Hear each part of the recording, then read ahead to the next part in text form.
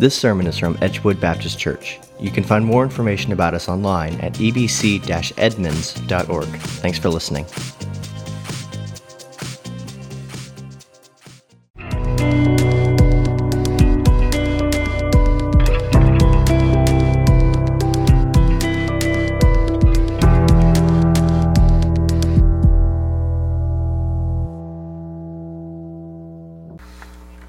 Today we're going to ask ourselves to consider, what does God want us to do with our lives? What does God want you to do?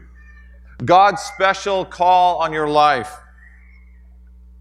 What we do with our lives matters. It makes a difference what we do.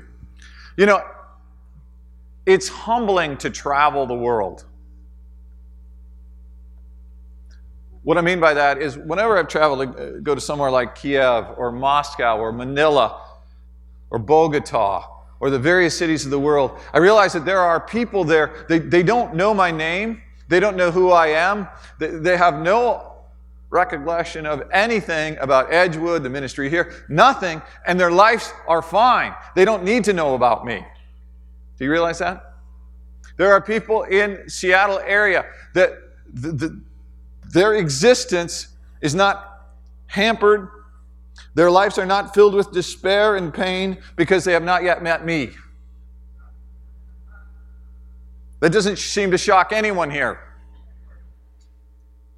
But let's take a moment and compare that to Jesus. Knowing or not knowing Jesus has profound impact on a person's life. Jesus said, "I am the way, the truth, and the life. No one comes to the Father but through me," John 14:6. Knowing Jesus is needed for a person to find forgiveness, restoration with God through faith in Christ. You see, it's needed for people to find ultimate peace and purpose and eternal joyful life. People were created to worship God through Christ. They do not exist to worship us, to be impressed by us, to serve us. So let's ask ourselves a question. Are we spending our time, our talent, our treasure, our money to get people to be impressed with us or to get them impressed with God? Ask yourself, whose fame do I live for? Whose fame do I live for? This morning I'd like to take some time together and consider what God wants from us. I want you to ask yourself what God wants you to do with your life. What does He want you to do with your time, with your talent, with your treasure? What should be getting you out of bed every morning? Hebrews chapter 10, verses 24 through 25 say this, "And let us consider how to stir one another to love and good works, not neglecting to meet together as is the habit of some, but encouraging one another, and all the more as you see the day drawing near." Did you get that? We should be gathering together so we could spur each other on in love and good deeds. We do not gather to escape reality, but to find the strength to face reality with the power of Christ in our lives.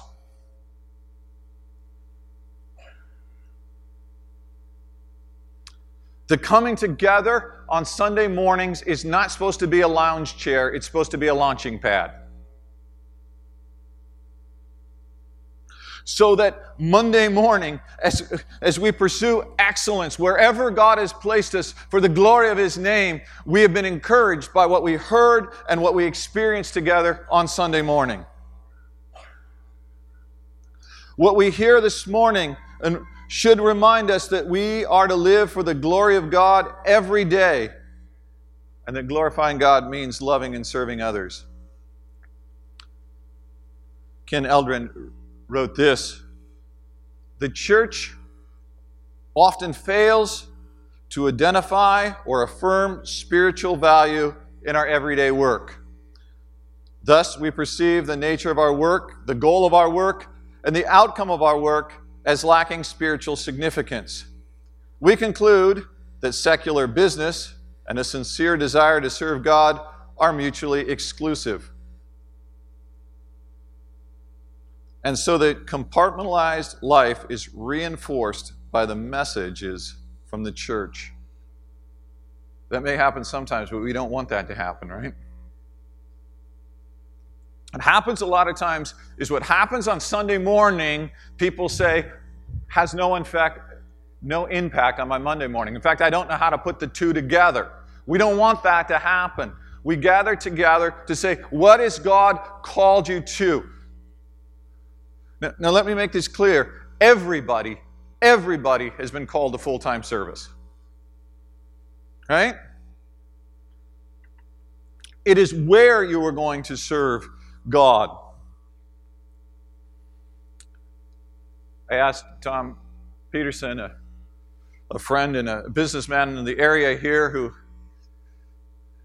was brought on by Westgate to try to give them some advice and counsel them a little bit about the functions of the church and the administration functions. And he was key in gathering the pastors together for prayer time every week. And I asked him to respond to that quote. And he said several things. He did say there are times it would appear that the church does send that message that what you do in your business isn't nearly as important as what happens in the church. That's my phrasing of his words. But he also said this.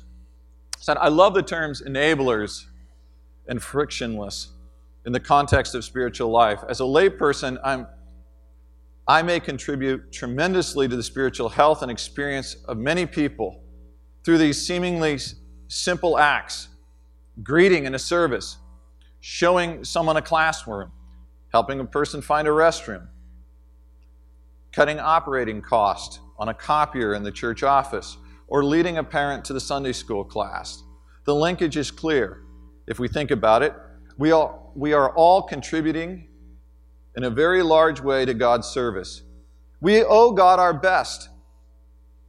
And if we provide it willingly, our work outcome is directly related to the spiritual significance and impacts of the church. If I can take some of the friction out of a person's experience in church by being friendly, helpful, and welcoming, I have made the impact I believe Christ wants. My job is to make it easy to love Christ, to show Christ in every transaction, every interaction, and every connection. This is every bit as important as the act of leading someone to Christ or preaching a sermon, in my view. It is just a different form of selfless service. It's not mercenary, not from a paycheck, simply out of love, because He first loved us. Oswald Chambers said this: the spiritual manifests itself in a life which knows no division into sacred and secular.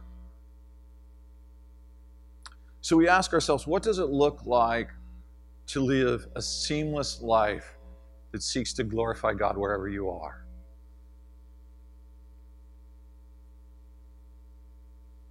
I hope this morning that we can find the encouragement and the energy to pursue excellence everywhere for the glory of God and the love of others. One thing that we can't let discourage us is the giftedness of others. Sometimes when people look and go, oh, they're so gifted, I don't know what to do. It's not a competition. Amen? God's not going to ask you what Bill Gates did with his money or what Donald Trump did with his influence. He's going to ask you, and I'm not saying we don't have some accountability politically, don't get that wrong, but He's going to ask you, what did you do with what I gave you? Amen? And let me just say this. Albert Barnes, in the material put out by Ligonier, said this: Men of slender abilities may often do more good in the world than men of much greater talents. I think he means men and women. It is rather a warm heart than a strong head which is required to do good. A humble Christian, by his life example and conversation, may often do much more good than is done by those in more elevated stations with far greater gifts. But again, I don't think we have to compare. I think the goal is to pursue excellence with what God has given us. But if we're going to do that, if we're going to pursue excellence in our lives, we have to do something about our sin. We have to do something about our own defects. Ephesians 2, 1 through 10. I want us to think about this passage. He says, "And you were dead in the trespasses and sins in which you once walked through the course of this world, following the prince of the power of the air, the spirit that now is at work in the sons of disobedience, among whom we all once lived in the passions of our flesh, according..." Let me read that again. "Among whom we all once lived in the passions of our flesh, carrying out the desires of the body and of the mind, and were by nature children of wrath, like the rest of mankind." Did you see the issue is? You see, if you don't know Jesus, I want you to see that Jesus puts our life back on the course it's meant to be on for the glory of God and the joy of His people. It helps us live with passion and purpose. You see, if you just read with me that and followed along, these are the things that stand in our way. Our own sinful nature. We've all been born with selfish desires, destructive desires. Amen? And they get in the way. Second, the society, the world in which we live, often encourages us to do the wrong thing. And that gets us off purpose. 3, we believe that there are evil beings. We don't believe that there's a creature wearing red pajamas with a pitchfork called Satan, but we do believe in Satan and evil forces that come against us. And then we believe also, we see here, that our sinfulness and our turning away from God has caused a disconnect with God. It has appropriately angered God. But God has provided a way for us to get back right with Him, to overcome our own sinful nature. And when we accept Jesus as our Lord and Savior by grace, He forgives us our sins and begins the process of fully transforming our lives. Amen? Is that a powerful thing?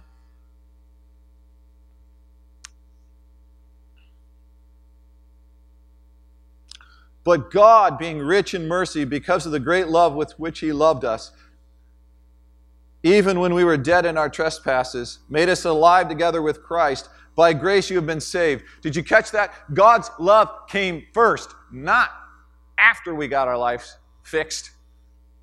He loved us while we were yet sinners. And raised us up with Him and seated us with Him in the heavenly places in Christ Jesus, so that in the coming ages He might show the immeasurable riches of His grace and kindness towards us in Christ Jesus. For by grace you have been saved through faith, and this is not your own doing, it is the gift of God, not a result of works, so that no one may boast. For we are His workmanship, created in Christ Jesus for, what's it say right there? For what? For good works, which God prepared beforehand that we should walk in them, that we should live in them. A lot of people have memorized Ephesians 2, 8, and 9 and forgot verse 10. We're saved by grace, through faith, for good works. 1 Corinthians 15:10 says this, "By the grace of God I am what I am, and His grace towards me was not in vain. On the contrary, I worked harder than any of them, though it was not I, but the grace of God that is with me." In other words, the grace of God. When someone says, "I am a Christian by the grace of God through faith in Christ," that is not an excuse to do nothing. That is not an excuse to go find a lounge chair and sit around. It's a launching pad to live for His glory with purpose and direction and energy. Energy for excellence. Amen. And today, as we look at the parable of the talents and we think about this and what it means for our life, want to ask you first, do you know Jesus as your Lord and Savior? Have you trusted him? The order's important here. Don't try to live a life of purpose and excellence without embracing the grace of God for the glory of God. Accept that we're sinners, that we fall short of God's glory, that we need help. Ask Jesus to be your Lord and Savior and send his Holy Spirit to forgive you so that our sins are forgiven and we're empowered by his Spirit to live differently.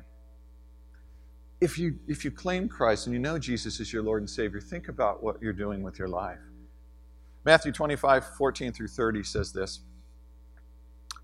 For it will be like a man going on a journey who called his servants and entrusted to them his property. To one he gave 5 talents, to another 2, to another 1, to each according to his ability. Then he went away. So what's a talent? A talent was a monetary unit worth about 20 years' wages for a laborer. Did you catch that? 20 years' wages. This, according to the ESV, this is not a small amount. If you look up in modern tables, talent today worth somewhere between $840,000 and $1 million, some say. I don't know those things. I'm not an expert on those, but I want to point out here something. Sometimes you go, well, one guy just only got 1 talent. That's not very much. I think that's a danger, and I suspect that lies here in the room. Hey, look, I don't have that much. I mean, look how much they have. I don't have much. Think about all you do have. Think about all the potential you do have, right? Think about all the technology that's sitting in our hands. Think about the amazing benefits and blessings we have in this land we live.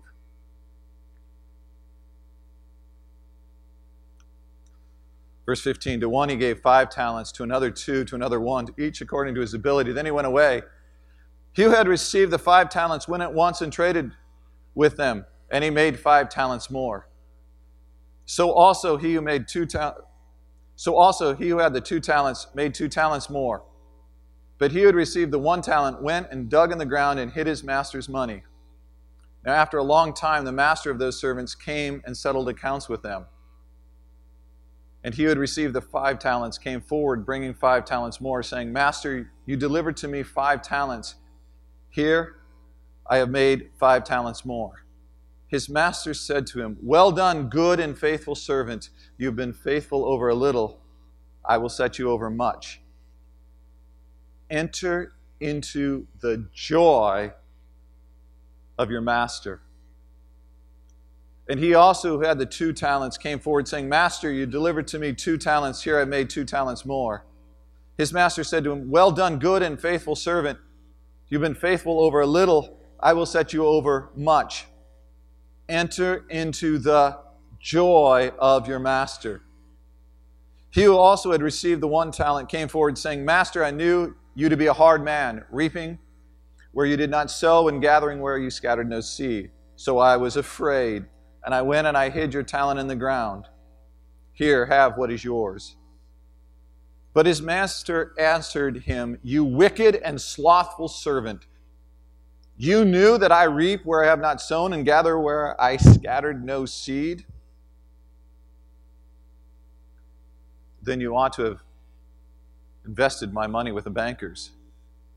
And at my coming I should have received what was my own with interest. So take the talent from him and give it to him who has the 10 talents. For to everyone who has will more be given, and he will have an abundance. But from the one who has not, even what he has will be taken away. And cast the worthless servant into the outer darkness. In that place there will be weeping and gnashing of teeth. How did that strike you as you thought through that? Does it matter what we do with what God has given us?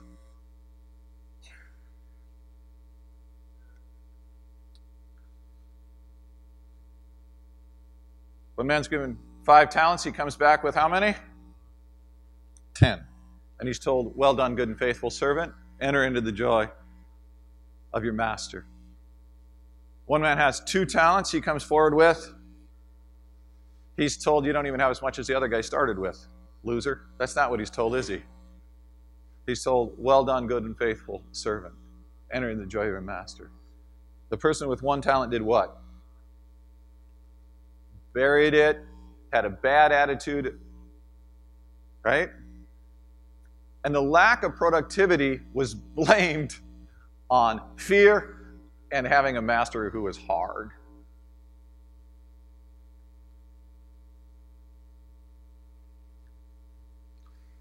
And so we see that there was deception in this person's life.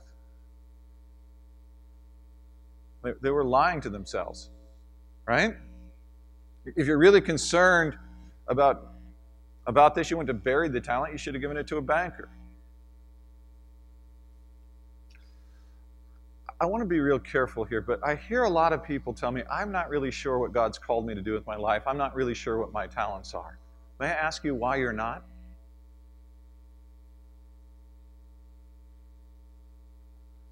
I don't think it's a responsible place to be, to say, I have no idea what the talents and gifts God has given me.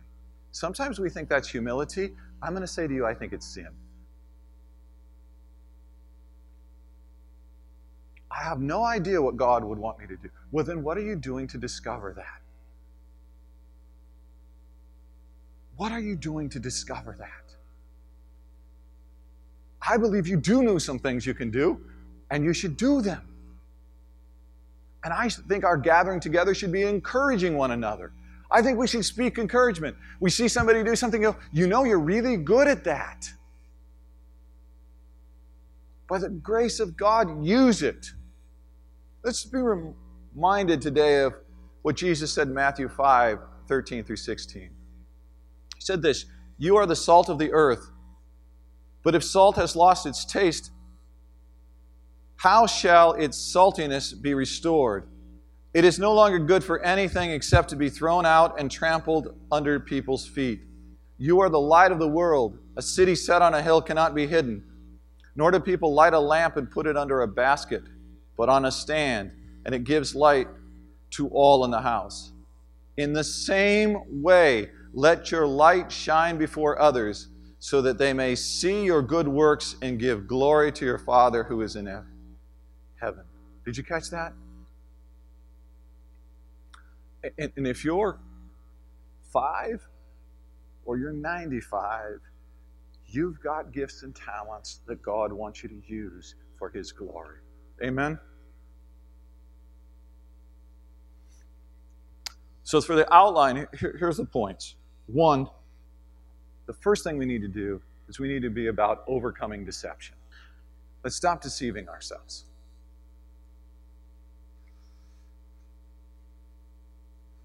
We spend too long sitting around and doing nothing, and pretty soon we think either that we can't do anything or that we need not do anything. I went jogging in Edmonds, and I realized I'd deceived myself. Right? Sure. I'll go jogging 4 miles. That'll be fine. I have an idea what my pace will be. I know how I can do this. Well, I made the 4 miles, but not at the pace I told myself I'd make it at. But when you see that, does that discourage you or make you quit? Or do you say, you know what? One of the instruments God has given me is this body, and I need to take better care of it. I'm going to do that. By His grace, for His glory. Because I'm not trying to earn God's love, I'm living out of that love. Does that make sense? Overcome deception.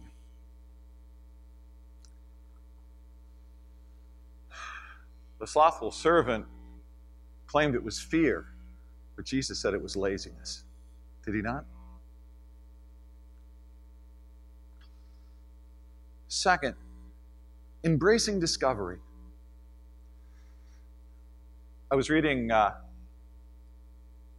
Schultz's book, Onward, about the turning around of Starbucks. And I want to talk about that in just a minute. But I was doing that to try to get some discovery on some things. See, we want to discover more and more about God, don't we?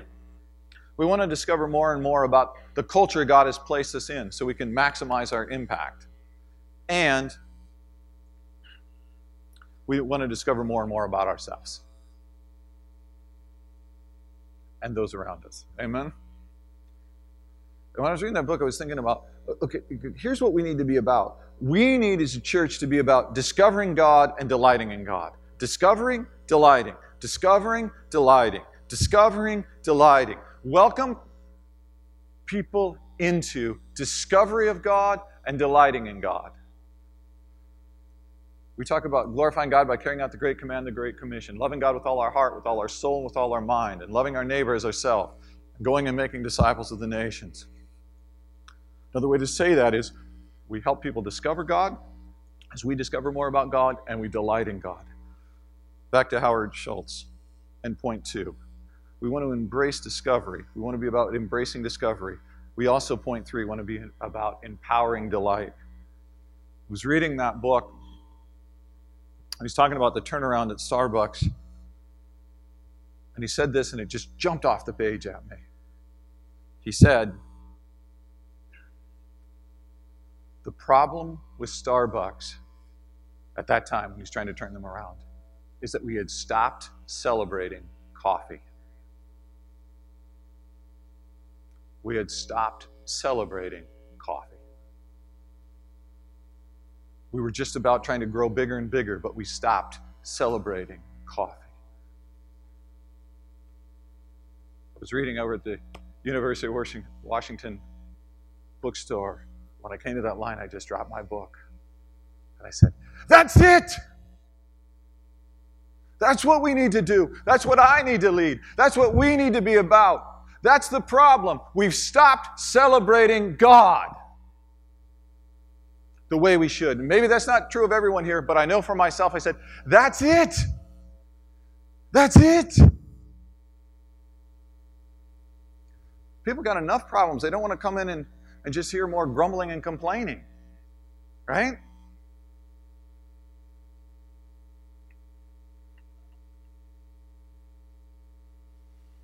So I just ask, have you stopped celebrating God? In Matthew 13:44, it says, the kingdom of heaven is like a treasure hidden in a field, which a man found and covered up. Then in his joy he goes and sells all that he has and buys that field. Amen? What's empowering that? It's the empowering of delight, delighting in the right things. It's not just we just go after whatever we delight in. It's that we find our delight in God. And it fuels everything. Amen?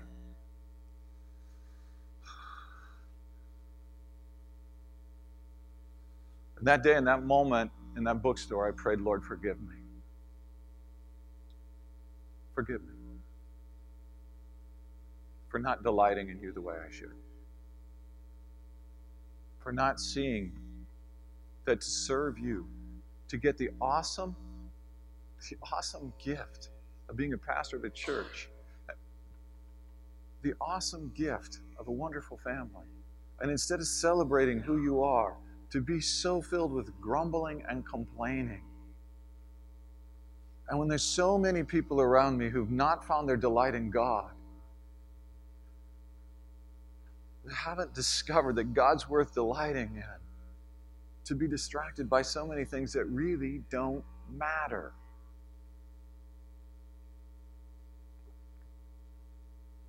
If we're going to pursue excellence, it must come out of a delight in God. Fourth, employing diligence. Romans 12:4-8 says it this way. For as in one body we have many members, and the members do not all have the same function, so we, though many, are one body in Christ, and individually members of one another, having gifts that differ according to the grace given to us, let us use them. If prophecy in proportion to our faith, if service in our serving, the one who teaches in his teaching, the one who exhorts in his exhortation, the one who contributes in generosity, the one who leads with zeal, the one who does acts of mercy with cheerfulness. You see, we're not all called to the same thing.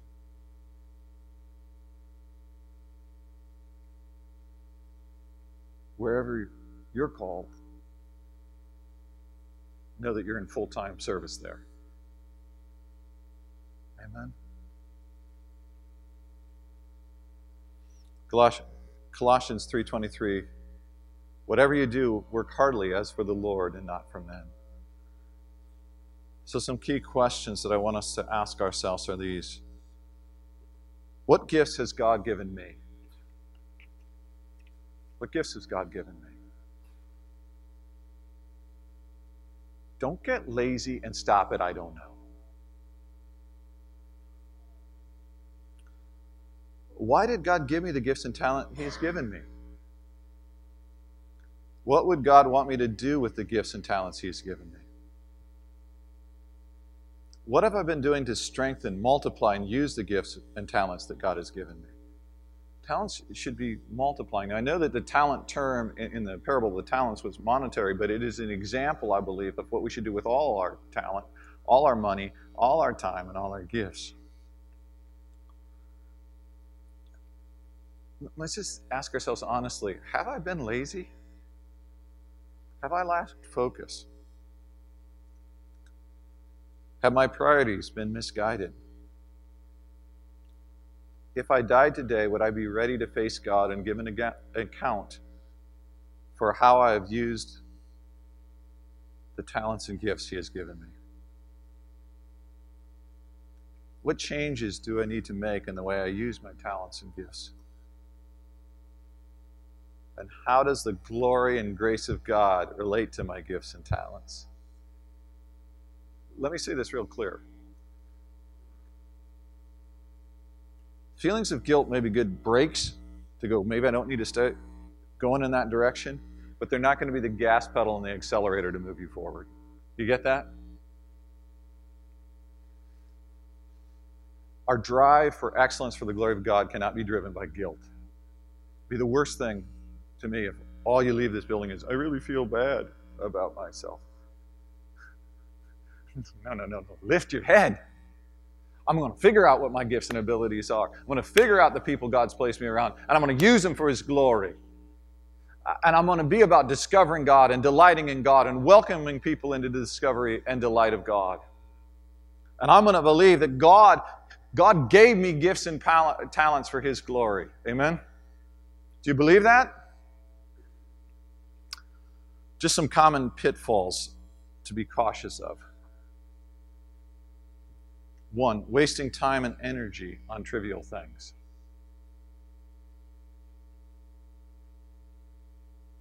2, mistaking activity for productivity. Well, you can't believe how much I'm doing. Well, maybe you need to stop doing some things and start doing some different things. Comparing our gifts and talents with others and getting discouraged. But they're so much better than that. Just use the talents God's given you and find delight in it. Amen?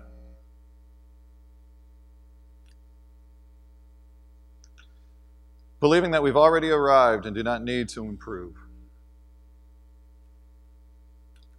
Motivating our efforts by guilt or pride. Either, I'm going to do excellence because I want everyone to think how great I am. That's not what we're created to do. We're to do our good works so that people will glorify our Father, our God. We've already talked about guilt's not a good motivator. It's the love of God that drives us forward and our delight in Him. Also, there's a fear of failure. And before I conclude, I want to watch a video from Francis Chan that I showed in a service maybe a year and a half ago. The quality of the video isn't great, but the point is so strong I wanted to show it anyway. And if you've seen it before, may it be a reminder to you. If you haven't seen it, I hope it will encourage you to think. whatever. There's so much instability, so much that we don't understand, that we don't know. For me, growing up, it was, a lot of you guys know my mom died giving birth to me. Then my dad remarried. Then my stepmom died in a car accident when I was 9. Then my dad got married again. Then my dad died of cancer when I was 12. And so I'm in junior high. My mom's dead. My stepmom's dead. My dad's dead. The only close relatives I had were my aunt and uncle, George and Sandra. And then when I was in high school, they got in a fight, and my Uncle George shot and killed my aunt, and then stuck the gun to his own head, killed himself. So I'm 16 years old, and this is life to me, going, man, what's next? Everything seems to be falling apart, and we get a little worried, we get a little scared. And this is what Christians do. They try to serve God, but then things get a little rocky, and things get a little unstable, and so we go, okay, that was nuts. I don't want to live like that. Let me hold on. And this is your routine. This is what so many people do. They go, you know what? I'm not going to try anything crazy. I'm just going to sit here, and I'm just going to hold on. And this is what you look like.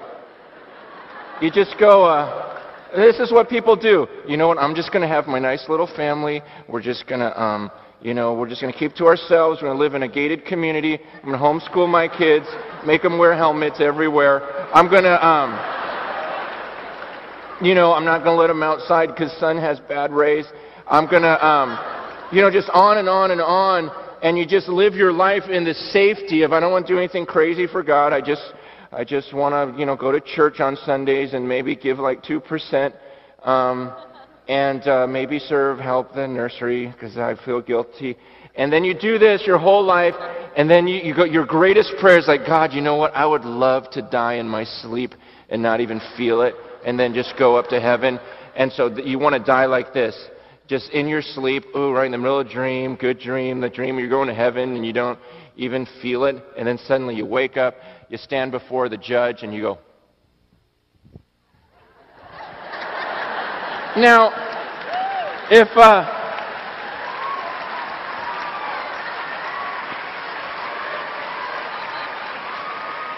could you imagine watching the Olympics, and some girl does that, just gets up there, starts straddling the thing, and then steps off and goes,